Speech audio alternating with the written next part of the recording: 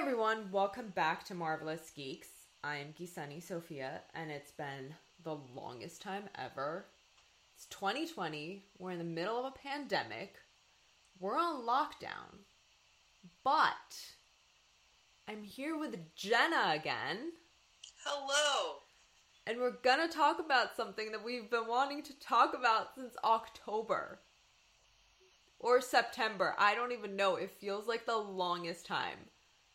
Probably end of September, October, right? Yeah. Sounds about right. We're here to talk about Sanditon, and what is Sanditon, Jenna? Well, Sanditon happens to be a lovely seaside resort in England with regattas, balls, and also an unfinished work of Jane Austen. This is true. Sea bathing is involved, but it is a happily ever after? No, it isn't. No. And that's essentially the ache we need to talk about, is why Sanditon needs a renewal and why everybody and their mother that we know needs to watch this show. Yes, it deserves it. It deserves all the views, and it needs to come back to give these characters what they deserve. Absolutely. First things first, before we get into Sanditon as a TV show, we need to talk about the fandom. They call themselves the Sanditon... No, see, I always get so tongue-tied when I say this. The Sanditon Sisterhood. And if that's not the most adorable fandom name, I don't know what is. I love it. It just brings on that camaraderie, because it is a great fandom. It is. Jenna and I have been around for a very long time in fandom. I'm nearing 10 years with Marvelous Geeks. I might have already hit the mark. I have no idea. I probably have. But, yeah, good lord. I think it's 10 years, because I started, getting into Tumblr and stuff with Tangled, and that's 10 years this fall. There you go. So we've been around in different fandoms. We've seen some ugly things. We don't talk about the things we've seen. We've also go down that road. Been around for 2 cancellations that have resulted in renewals. So we've been involved in a lot when it comes to fandom. But I have never, in all the 10 years, ever, seen a fandom as dedicated, as beautifully loud, as kind as the Sanditon Sisterhood.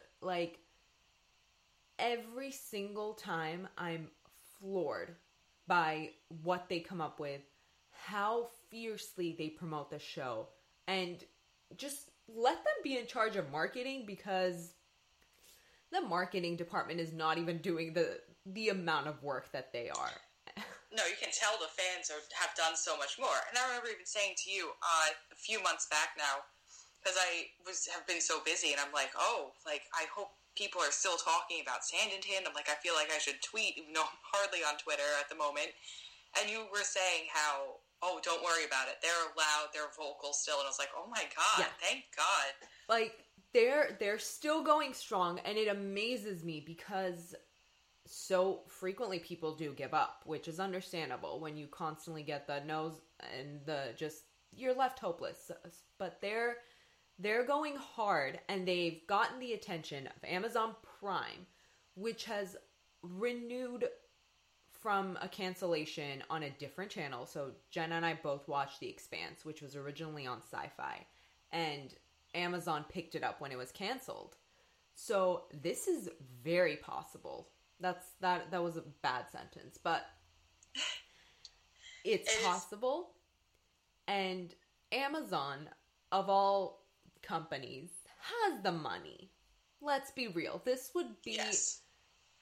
Even if it was 10 people wanting it, you lose nothing by giving. It's a drop in the bucket to them. I mean, really. It is. Not to get into financial stuff, but it really is.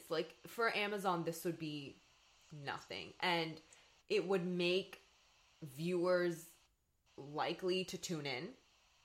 And it would also be much easier because not many people have cable nowadays because everything is available on streaming. And yeah, I know so many people who don't have cable anymore, and I they just don't. stick with streaming. Yeah, I don't have cable anymore. So, right. Streaming. And even like when we both will tell people about it, I always have to warn them, like, oh, well, it doesn't have a great ending. Like, I would hate to, like, not warn someone that, because I didn't go in, like, I wish I knew, but part of me also doesn't, because I wouldn't have watched it then, and it is so good. But how many more people would watch the show knowing that it gets the classic Jane Austen ending? It would at least double, triple the numbers. Exactly. And the thing with a show like Sanditon is you're not going into something like Game of Thrones or, I don't know, any other drama, fantasy drama, or some kind of sci-fi drama where you can expect ambiguity and you can expect heartaches. You're going into a Jane Austen film, which, granted, she never got to complete Sanditon as a novel, but her stories in the past have a pattern. There is not a single Jane Austen story that does not end with the hero and the heroine finding their way to each other and longingly holding hands from a distance. Like, it doesn't happen. It is. No, that's part of the pattern. People read or watch Jane Austen to enter a different time, to be happy, to just romanticize the past, and for romance. So exactly. And we read a lot of historical romance. So fun fact, Jenna and I have just a little bit, just a teeny bit, teeny tiny bit, enough that we have a book club. You should tell them. Yes. You should tell them our book club name. Our book club's name is the London Literary and Cranberry Orange Scone Society. Perfect. Hopefully everyone gets the reference. I feel like I messed that up at one point. No, you didn't. Okay, great.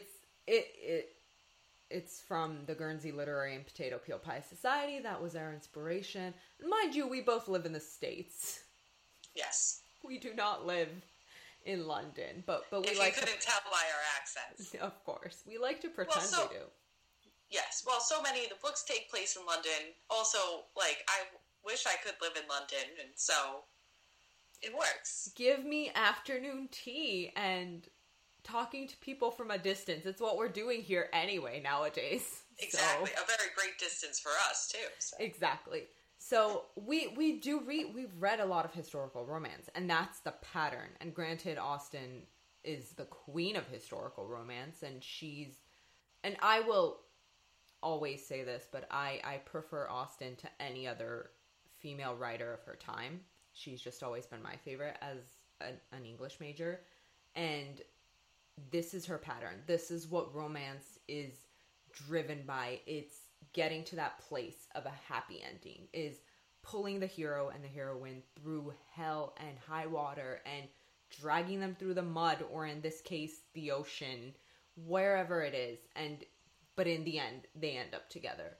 When people want to read or watch romance, we all know what we want at the end. Exactly. You know where the end's going to lead. It's a comfort thing. Absolutely. If I want to watch an angsty romance, I'll turn to something on, I don't know, Hulu or Netflix. I'll watch something like Normal People, where it's not, no spoilers, but like serious things that you understand the ambiguous ending and you understand why things fall apart. But with historical romance, it does not make sense. It's supposed to be happy. Period. And this story, as you all know, because I imagine that most of the people listening to this will be Sanditon fans, is not happy. And I have 99 problems with this. Yeah. It's sad that, like sometimes you can't trust TV, and it's like you said, you're going to go into certain shows knowing what you're going to get. Mm-hmm. So it's like, it's sad you think you know what you're getting with this show, and then at the end, they left it. Like, if they knew they were absolutely getting a season 2, then absolutely, fine, but not knowing, and then it's sad. Exactly. And that's the thing that as writers today, I feel like we get more cancellations than we get renewals because so much goes into production and there's so much revenue involved, and just it's a shit show. The film industry, TV industry is a mess. We all know this, but I don't understand this level of confidence, I suppose. Knowing that the plug can be pulled any minute without warning. I don't understand how writers can't do a quick alternate ending. But yeah, we have hope. It's fine.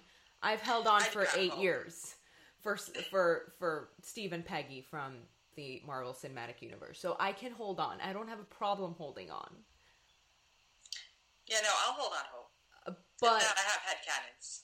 Exactly. But I hate the fact that watching this show, I have to stop it at... I'm gonna probably like 3/4 of the way through, right? Yeah. The last episode?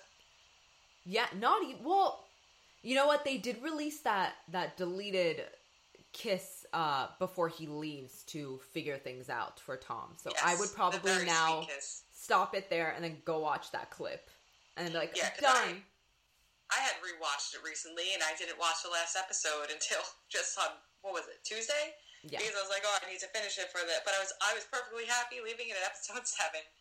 But I had to finish it, obviously, before this podcast. But you mean episode 7 when Sydney has a conversation with Charlotte that she's not a part of? What are you talking about? She said so many things in the last 2 seconds of that episode. He didn't just run away and claim to have had a full-on conversation with her? I mean, she kind of responded with her eyes, but it was still all dumbstruck because, I mean, really, who would have expected all that to come out of his mouth at this point? And Sid. Sanditon is so... I did hear a lot of things in the beginning about how it doesn't feel true to Austen and it doesn't feel as historically accurate because of some of the things that happen. However, Austen heroes and heroines have this thing where they make a grand confession and then they run away without letting the other person give their 2 cents. So I think that's fantastic. But yes. And the first podcast you and I actually did together was an entire Jane Austen universe podcast where we talked about our favorites and books, characters, quotes, etc. So, has anything changed because of Sanditon? Because for me, it has. Yeah. What for has me changed? As well. Was it one of our questions was which was your favorite love declaration? And I know yours. How do you feel about that, Kiseni? Oh, I feel like I'm cheating on Knightley every second of the day. Because, well, here's the thing. If we're talking novel, technically, it's still Knightley. Knightley's If I Loved You Less, I Might Be Able to Talk About It More takes the crown. The weight of those words is just too profound for human understanding, which is why it's so fantastic. But in the film TV verse, I would have to choose that I've never wanted to put myself in someone else's power before because, oh boy, I could write my dissertation on that. Those are some very, very strong words, especially for the time. Especially for the time. Yeah, and even though, I know there are the complaints that it isn't as true, like you said, but even if that is a little bit more modern in some respects, even like that confession, but like you can't deny the fact that like all of Jane Austen's heroes and heroines, they do like they love each other, they're partners, they they're on the same level. They're equals. It's great. It's a beautiful declaration. And that's what it comes down to, is this idea of love being a partnership between 2 equals, not an inferior and, I don't know, they're anything. Women, contrary to the fact that back in the days they really did not have a say in much and, there's not a lot they could do. But when these men fell in love, and in any of the novels that we've read, when it comes to historical romance and relationships, we always, and maybe this is what we gravitate towards, But we have the men that just completely succumb to this woman's strength and just everything that the woman is. Equality, I think, is something that people like to argue a lot, but I feel like it's something that's been there from the beginning of time. If you have two people that respect each other, you're gonna be equals to them. Yes, sure, maybe the man will have more say in certain things because he understands, I don't know, more about estates and things like that, but for the most part, women, hello, who raises these men? Women. Yeah. And it's all, like, too, the different types of, like, of society and the whatever point in time we are in history, like, yeah, what's going to happen and how that dynamic is. But it's like, it's still there. Absolutely. Hope, you know? And the thing is, with Jane Austen, she knew what she was doing when she created these women that would take these men and essentially effortlessly turn their worlds upside down and make them better. Yeah. Because they each did that, with the exception of maybe, I want to say, I feel like Emma and Knightley are, I might be blanking and there might be more, but I feel like Emma and Knightley are the only two that really start off in a grounded place where the two of them have a relationship already established, despite the fact that it's not romantic, but they know each other better than anybody else does. So that, but with Pride and Prejudice, with Persuasion, with Northanger Abbey, and Sanditon now, there's that establishment comes from a woman who's unlike anything the man has ever met before, and that's the case with Charlotte and Sidney. She, from the very beginning, she just has him. She has him in a glass case of emotions, or me, potentially, but I would say he's there as well. Yeah. And it's great how their whole relationship, the development it goes under from the first episode to the last episode, it's brilliant. It's great. There's the longing, there's the angst, and you see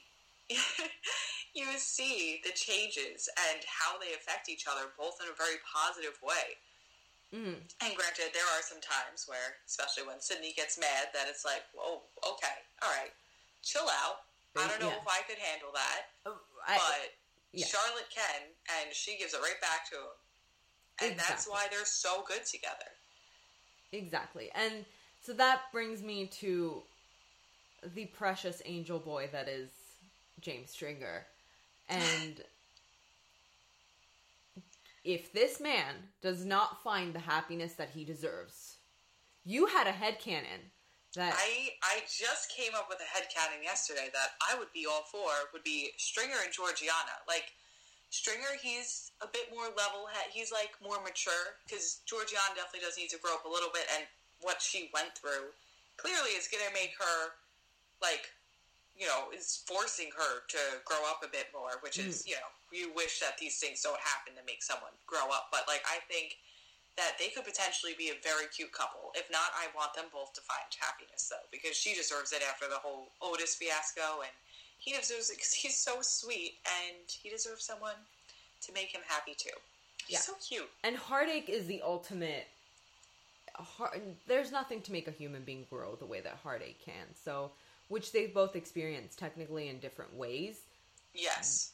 And maybe Stringer's, because as much as I think he cares for Charlotte, I don't think he was ever, like, fully in love with her. No, and I do think that could push him regardless if it wasn't, like, full-on heartache.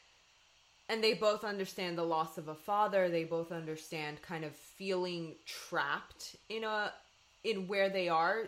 Neither of them want to be where they are right now. Yeah, neither one of them want to be in Sanditon, really, because he was going to go to London, and she wants to go back to London. Exactly. And the thing is, like, Stringer is perfect. If in the real world, as much as when I read historical romance or watch it, I'm always like, oh my god, the reformed rake, hard eyes, like heart pounding. They are my everything. But in real life, these type of guys, I would just be like, no, bye. Yep. That would be me as well. Exactly. In real life, I I want Stringer because, however, here's the thing with Sydney, what makes it a little bit different is they have the opportunity to communicate more. And so because of the fact that she's basically living in his brother's home. But if they didn't, I feel like that would just be, I would be like, even with Darcy, I would just be annoyed beyond words with this man. Like, get him out of my face. Who do you think you are? But it's that they are forced together. Yeah. That, like, it's like the universe saying, like, you two belong together. Like, you, like, figure it out type of thing. Where it's like, you know, were that the situation for either one of us, like, in real life, I'm sure it would be very different. But if, like, you see this person and you don't have the opportunity to see them again, then obviously you're going to write them off. Exactly. But it is, like, these situations that keep getting them together and grow and change together. And, you know, just make them realize things about each other and themselves and life in general. It's what brings it to happen. Exactly. Makes it happen. So, and essentially but I do, despite the fact that, you know, I have this viewpoint, I am always for the couples that challenge each other. And enemies to lovers is a trope that needs to be done really well in order for it to be something that's shippable. Is that even a word, or is that a word that we just... It's a word now. If it wasn't before... I don't know. It has to be a word, oh god, in this universe. Anyway, in order for it to be something that people can root for and something that people can see goodness in, it has to be done right. And I think with Sydney and Charlotte, it is done right because that change...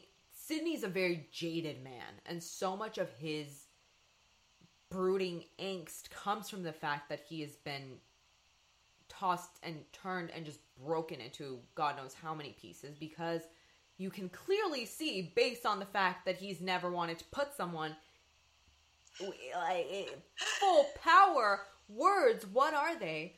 That he is a man who falls hard. And so I just imagine how much harder he fell for Charlotte after what Eliza put him through. And after the potential that she came back and she wanted him, but he was like, nope, not going there. He had that heartache, and it affected him, and he overcame it and fell in love with her. And, like, I can't imagine how much he loves her, because... I really can't either. Sometimes I think about it, and I need to lay down and cry about it. I need to... But because this is, and to get into other characters, Tom is not the kind of man that values his wife as his equal. He loves his wife. He is loyal to his wife. We all know that he wouldn't do anything to intentionally hurt her. But does Tom look to Mary and say, that's my equal and that's the woman I want to help me with everything? No. If he did, he would not be in the mess that he is in, and neither would we, and everyone would be happy. So the problem comes down to Tom, always. But Sydney is a type of man, if the roles were reversed and he was in charge of building the town and everything, that he would absolutely confide in Charlotte because he trusts her. He sees all of who she is, which is a woman raised by a man to essentially take care of everyone and everything. Yeah, I also do think he would have bought insurance. He would what? He would have bought insurance. Oh, yeah, maybe. Hello. Who doesn't want frickin' insurance? Stupid Tom. Oh, Tom. But no, you're right, because they do. He really does love each other. I do like that you get to see a bit of their development where you can tell he starts to view her more as an equal towards the end of the season. Yeah. But I agree where it's like they don't have as much as an equal relationship as Sydney and Charlotte would have. Absolutely. And I also think that equality would be something that would also be present with Stringer if they were ever to get in a relationship. However, the difference being that I feel like Stringer and Charlotte are both so good and so pure, and neither of them have really sort of, I feel like, been forced out of their shells. Thus, they would not be able to challenge one another in the way that I feel like couples should challenge one another. And that requires arguing and disagreeing on things, but coming to that mutual ground respectfully, and at the end of the day, understanding one another in a way nobody else can. And sometimes that's best with opposites, sadly. You would think that two people who are exactly alike would be able to kind of find that middle ground, but I strongly believe that would have been so difficult with Stringer, because that element of a challenge would be absent with them. So. Yeah, I feel like because it all really also comes down to the writing, where it's like, I feel like if they did want to make that work, they could have, but the story is Sydney and Charlotte. Yeah. From the very beginning. Yeah. But I agree where it's like, there's just, like, they could be a very cute couple, but again, like, the writing's there, and it's Sydney and Charlotte are the ones that force each other to be better people. Mm-hmm. And while they are opposites, they do share a lot in common. Yeah. There's like the perfect balance with them. They are both stupidly stubborn. They are. They both can be arrogant. They both love their families. They both love hard. Like, you can tell that they don't do anything in halves.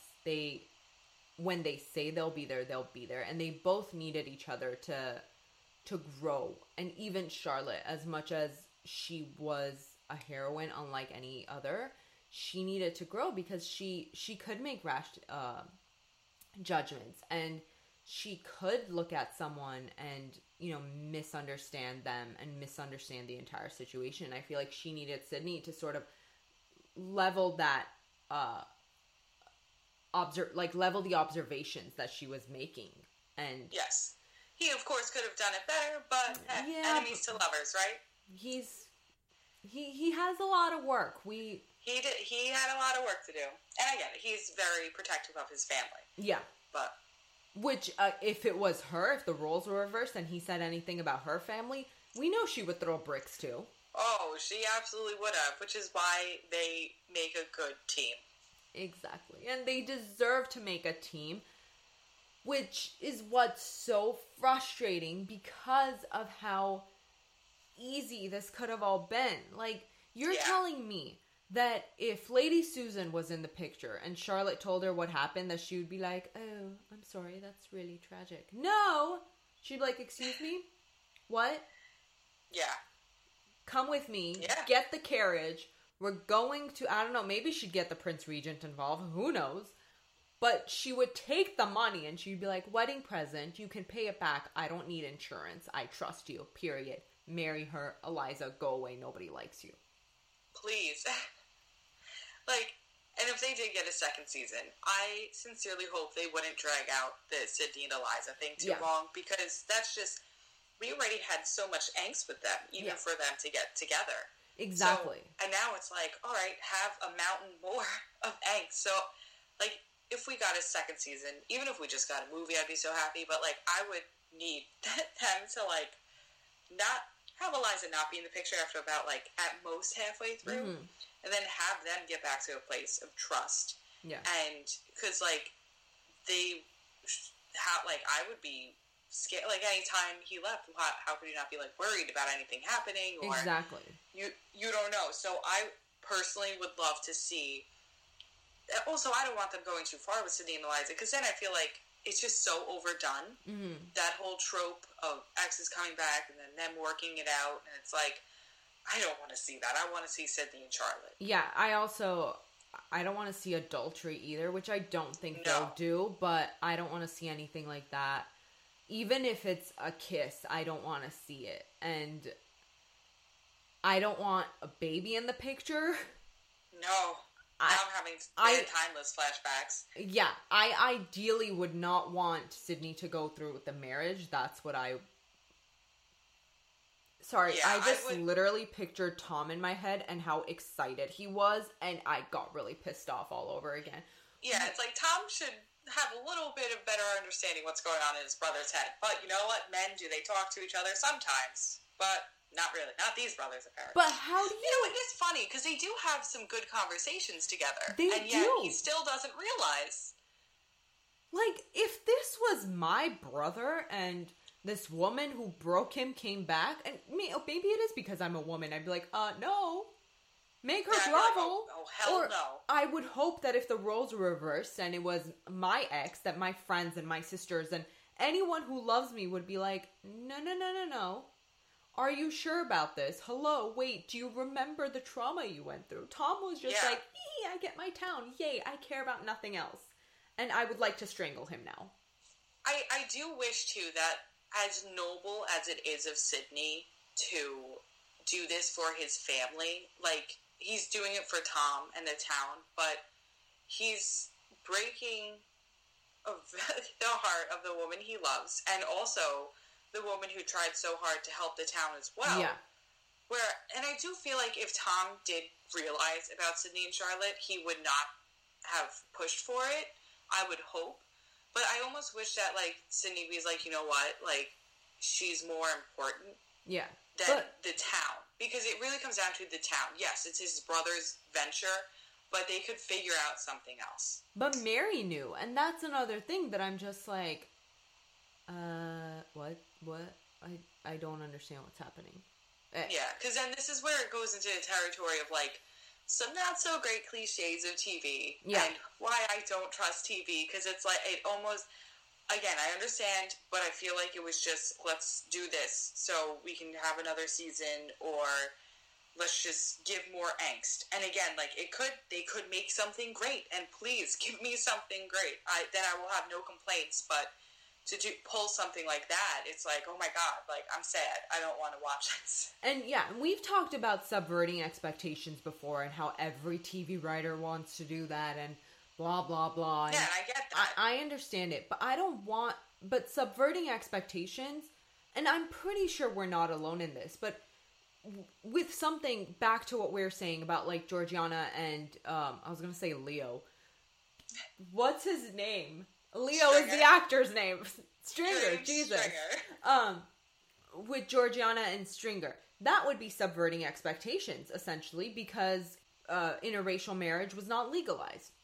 Cool. Subvert my expectations in that way. I don't need historical accuracy. I just need happiness, and I need fairness, and I need goodness. So, subvert my expectations that way. Was it illegal in Britain? Because remember, her parents, she's biracial. Oh. Was it, so I don't... Wasn't it like 18... I know it was 18 something, but how... But we're we're in Regency right now, because the Prince Regent is there.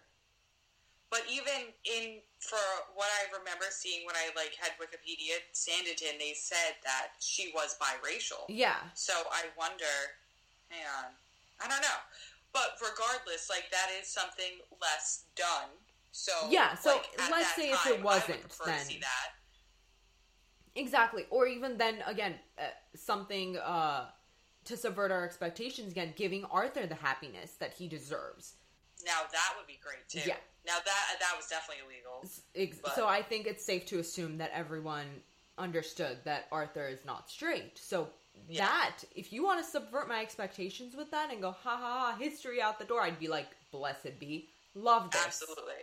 But to subvert my expectations when you just completely take the rug and rip it out under people, that's not okay. And that's something that I feel like we don't need. I want writers to understand that most readers would prefer casual intimacy over drama and angst and plot. Just 90% of people watch shows for the characters. And if you're going to watch something for the plot, then it has to be perfectly and meticulously executed so that it doesn't ever run its course. Like, it comes to its ending where it's supposed to. Yeah. I also just feel like it's hard to, because I feel like so much in this industry, it's so driven by how many numbers, how many viewers, and it's hard, especially like when we already said that, you know, so many people stream now, but it's like, I also wonder how many times, like, networks and stuff be like, do something crazy to make this show last longer or something like that, and it's like, it hurts the core of the story. Mm-hmm. And as an artist, we both want to be in the entertainment industry, and it's like I wouldn't want to do anything like that. I would want to make sure that I'm taking care of my story at the end of the day.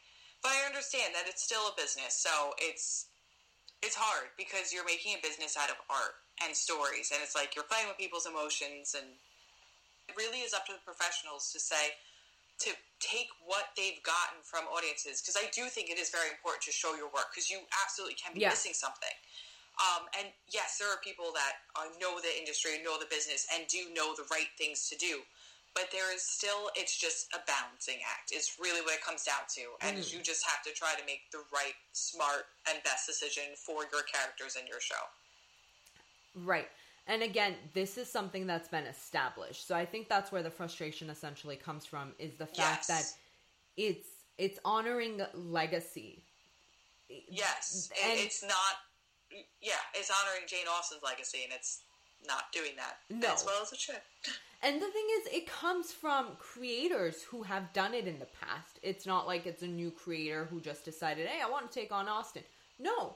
Right. Andrew Davies and his team know what they're doing because they've done Northanger Abbey and the 1995 Pride and Prejudice, which honor Austen's legacy beautifully. Those are two of my favorites. So...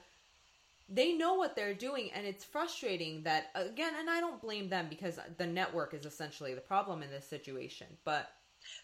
And I also do understand if they did have, like, the goal of wanting to create an Austen series and having it go beyond just one season, I appreciate that, but I almost wish that they got the proper go-ahead. Yeah. Because I don't know if Jane Austen would make that decision to throw that in, that, you know, the Sydney and Eliza being together, if she would have done that. Exactly. So that's the issue. It's essentially... there could have been a better way to make it if there was a second season or something.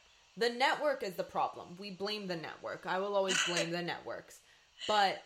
and also, though, always, quality over quantity. Yes. Every day of the week, every day of the year, decade, century. Yes. As much as, because even with comedies, which I feel like comedy is the only genre where it's easy to go on and you don't really lose much. But even like, with... once something's established the proper right way, if you have to give it that base that will let the characters go wherever. But if you have an end game in mind, don't drag it out. Yeah. Like unnecessarily. As much as I would have loved The Good Place to continue, I'm happy it ended where it ended because it gave us one of the best series finales ever. Same with Schitt's Creek, same with Parks and Rec.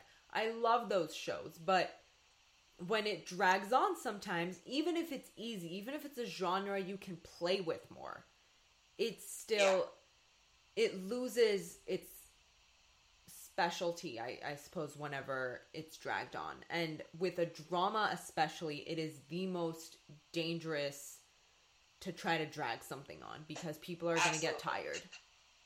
I say this as someone that devoted 9 years of her life to One Tree Hill. 9 years. Yeah, even like, you know, Gallivant, like, they did get renewed for that second season, and they still did it well. They had, like, the one cliffhanger, but they knew that they were lucky even to get a second season, and it was, I loved it. Even Agent Carter, I think, did a fantastic job with its second season. They would have been great. They just have the one cliffhanger again. Well, actually, they have a few different threads. That show was just the writing, everything. They had so much they could have worked with. It's still a shame that got canceled. Yeah, and so much of the great shows that we've watched that have been canceled, like Agent Carter and Timeless and Pan Am, that all has to do with how expensive the shows have been, which is so heartbreaking that period dramas are so expensive because they're so beautiful. They almost don't even deserve to be on TV. And I wish that more people would watch it, but I also don't, like, we've been saying, we don't blame people for not watching it. I know so many people that refuse to watch Sanditon because of the ending, because they can't stomach it, especially today. Like I said, we're in the middle of a pandemic. People want to be happy. No one wants to watch something that's going to crush them. And Sanditon crushes you. I cannot tell you guys how many times I'll listen to Sydney and Charlotte dance and just tears streaming down my face. And you know what else too? And we were saying this, if there was a second season that gave the characters the ending they deserve, the classic Jane Austen ending, I know at least 2 people who would watch it right away. And that's just me. I know you know more. Yeah, I think I know about 5, 6. Yeah, the whole fandom can find more people to tell about this show, that the numbers would be much bigger. So if Amazon did decide to do that, I bet that they would actually have a pretty big following, because I feel like there's a weird balance with period dramas. They are so big, but they're still the fan base is all over the place. Yeah, it's still, I feel like period dramas are very niche, but they're also not. Yes, it's a very strange dichotomy. It is. It's not like sci-fi where you're like, no, this has sci-fi and fantasy, I feel like, really are niche genres, and not many people who don't love them come into it. I feel like Game of Thrones is the exception, but for the most part, I can't recommend The Expanse to almost everyone. I have maybe 2 friends that I know will love it. Everyone else, I'm like, you're not gonna vibe with it. But right. I feel like period dramas, there's something about them that even if you don't particularly love the genre, you'll give it a go. And especially with streaming, I say this personally, my mother, and a lot of our parents maybe, are technologically challenged. So, but my mom, she uses my Amazon and my Netflix and stuff like that. And she'll randomly scroll and just watch things. So I feel like scrolling is much easier for the adults that don't know much, but they know how to click play. And yes. Yeah. So that's why I feel like it'll also draw more people in, because you don't have to sign any weird additional username and sign in with your cable provider. You just have to click it and watch. The amount of shows that my mom has watched that I haven't even heard of because she just saw it and she liked the picture and she was like, oh, this looks good. So it could draw more people in. Not to mention the fact that there's a petition out there that has over 55,000, if I'm not mistaken. Wasn't it 65,000? It could be. But if every single one of those people that signed, if they just got one other person to watch the show, that's amazing. Just one other person. But I guarantee that they can find more than one. And I guarantee... Yeah, and that's the other problem with if you put all your, if you're just looking at social media, because casual viewership is much higher, and casual fans, and that's another issue with paying with too much attention to social media, where it's that is a select group of people. There's also way more people out there who have probably watched it or would want to watch it, that they might, I don't know if they're thinking about that because of the numbers. Right. I don't know how many people watch PBS because, if they don't have cable anymore, can you still watch it if you don't have cable? I don't know how it works. I know so many women that watch Sanditon, but they're not on social media. Yeah. I can give you at least 10 if I'm not mistaken. So they're out there. That's a lot. And if that's just you, think about everyone else too. Right. So Amazon Prime, please help us. You're our only hope. Help us, Obi-Wan. Exactly. And again, Amazon could do this. They could. They have the money. Let's be real. I feel like Amazon at this point, when it comes to streaming, is not as known as Netflix, but I do feel like they're more powerful. They do have more money. Money, please. Just give us Sanditon, please. And I don't know. I just want the happy ending, because you think about that dance, and we can't end this without talking about that dance, because that dance we have to talk about that dance. Owns my heart and soul. It is my favorite slow dance ever that I've watched. I don't know. I might just it's one of the best dances. I might just have that be my wedding dance. I don't know. I love it. It's so... I support that. Powerful, and words, what are they? Like, the first time I watched it, I was just stunned. The expressiveness and then the happiness. Just the changes in their facial expressions. You wrote about this, but, like, the change from the beginning of the dance to the end, it's, like, it's palpable. And their joy, like, them just having fun together during that dance, it's infectious. Not to be dramatic, but I walked away from that article multiple times because I just couldn't anymore. Like, I was like, I have way too many feelings right now, and I was like, I can't do this. Like, it's so overwhelming, and that score, my God, just round of applause for Ruth Barrett, because that score was magic. Like, when it's playing, I can see the dance in front of me. I don't even need to watch it. When the second it starts playing, I can see it. Maybe that says I've watched it way too many times. No, it's not. No number is too much. But still, the progression from this slow, almost somber melody to something quicker and happier, and then you can see them and just how much they help each other without even trying. Like, just being in the other's presence is everything, and it's healing, and it's cathartic, and he doesn't want to dance with anybody else. Like, he just wanted to dance with her, and she was more than equal to any woman in that room when she felt like she wasn't, because she's not part of London society and the ton and all that jazz. She's a girl who lived on a farm and went out and got her family food. This isn't her scene, but not only does he make her feel safe, but he makes sure that she knows that she doesn't, that no one stands a chance to her. And I have so many feelings. Yeah. I have way too many feelings. Just a few feelings too much.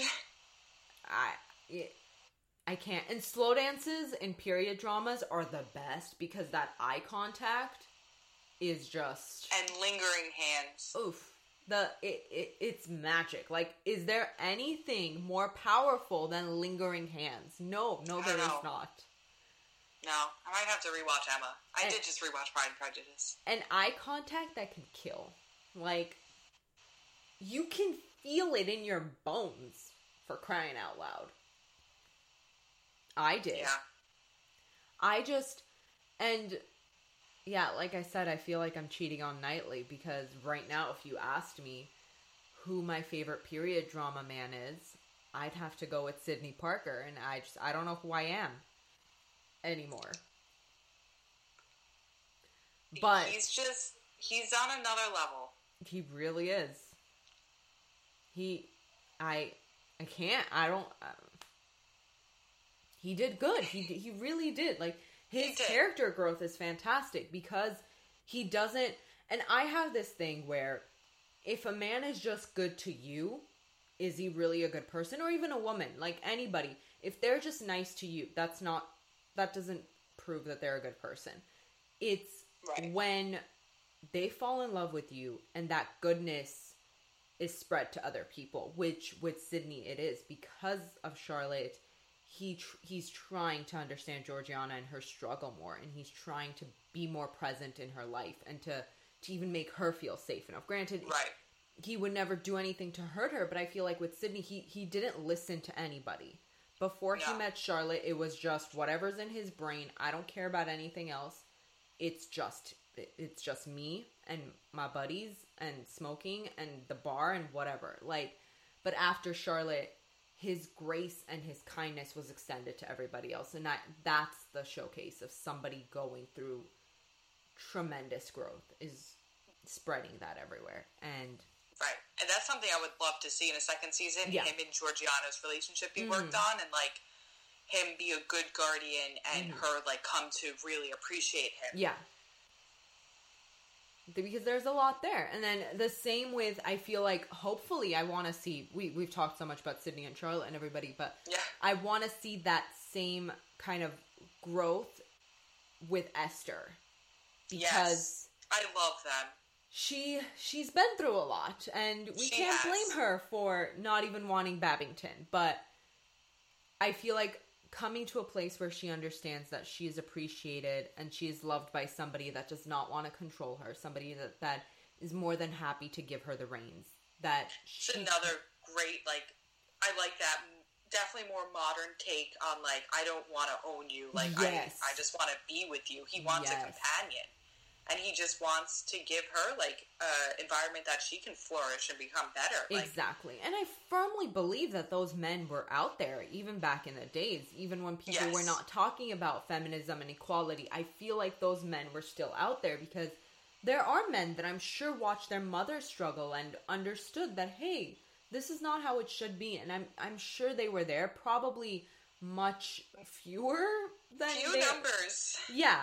But I'm sure they were still there, and I always appreciate when film and television gives us that side, because we still need it. We still need people to be inspired by this and understand that this basic human right that women should be treated equally is a thing that everyone wants. And yes, I love that about Babington, because Esther was so easy to care about despite how awful she was, that I want to see the growth that she extends towards other people, and I want to see her and Charlotte be friends, and I want to see her and Lady Denham and how their relationship, that's all a disaster. But all those relationships, I absolutely want to see all of that growth. Yeah. And I love that they show that Babington is a more sensitive man, because like that's another thing, like you don't see that as much. Yeah. So that is definitely something that Jane Austen has in her books. Yeah, so that's like does. another good facet that they brought over. And it's great that he also gets love, that it's not just one way. Yes. So that was, and their relationship is also something that I loved writing about them, because they also made me very emotional. I didn't expect to like them as much as I did. Yeah, especially I think it was after the first time he proposes. That's one of the prettiest proposal scenes ever. Where is that place? Because I want to go there. I know. It was beautiful, and while not giving up is something that potentially could result in people believing that there's not a respective agency there, I feel like his persistence was never toxic, and it was never, he never went beyond what she allowed. It was always just, I'm still here. And he even backed off. Yeah, he did. And then Lady Denham brought him back. But that's another thing, again, with this show that I really appreciate, and I know so many other women will appreciate if they watch it, is that most of these men, if not all of them, respect agency. And with Stringer and Charlotte especially, he would have been more than happy to have her on his team and, like, train her on architecture and have her basically manage them. He would have... I don't think he'd have any objections to that. And Sidney later, when he understands and when he learns, I'm sure that he already does respect her agency so much and her words so much that there's nothing more powerful than that, because it allows for a beautiful partnership that you really can't find in many, many, many series, I want to say. Like I said, I can hold on for years. Oh, I'll hold on. Amazon thinks they can get rid of me. Yo, I planned on crying for an eternity over Marvel, so I'm good. I got this. Oh yeah. But I don't know. And again, back to the fandom. Like, I cannot put into words how grateful I am for them, for the energy that they exude. Because Twitter is a toxic place, let's be real. Twitter is just, oh God, it's a cesspool of shit. It's horrible. Yeah. It's a very ugly place 90% of the time. But this fandom is... Why I don't like to go on it too much. I don't blame you. This fandom is the light that keeps on giving.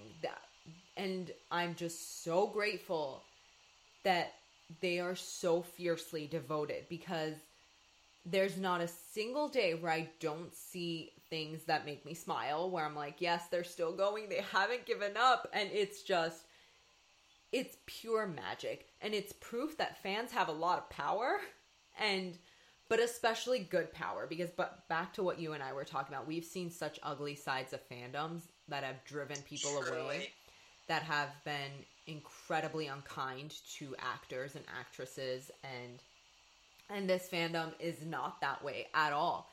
That the amount of light that they exude is just, it's incomparable, and truly, if I had the power and if I had the money, I would find a way to give this show another season, not even for me, but just for their dedication, because it's been unlike anything I've ever seen, and I'm pretty sure I'm never going to see something like this in all my years of writing. I don't think there's ever going to be a fandom like this, and that makes me so sad that there's not going to be a fandom that's just this good and this kind.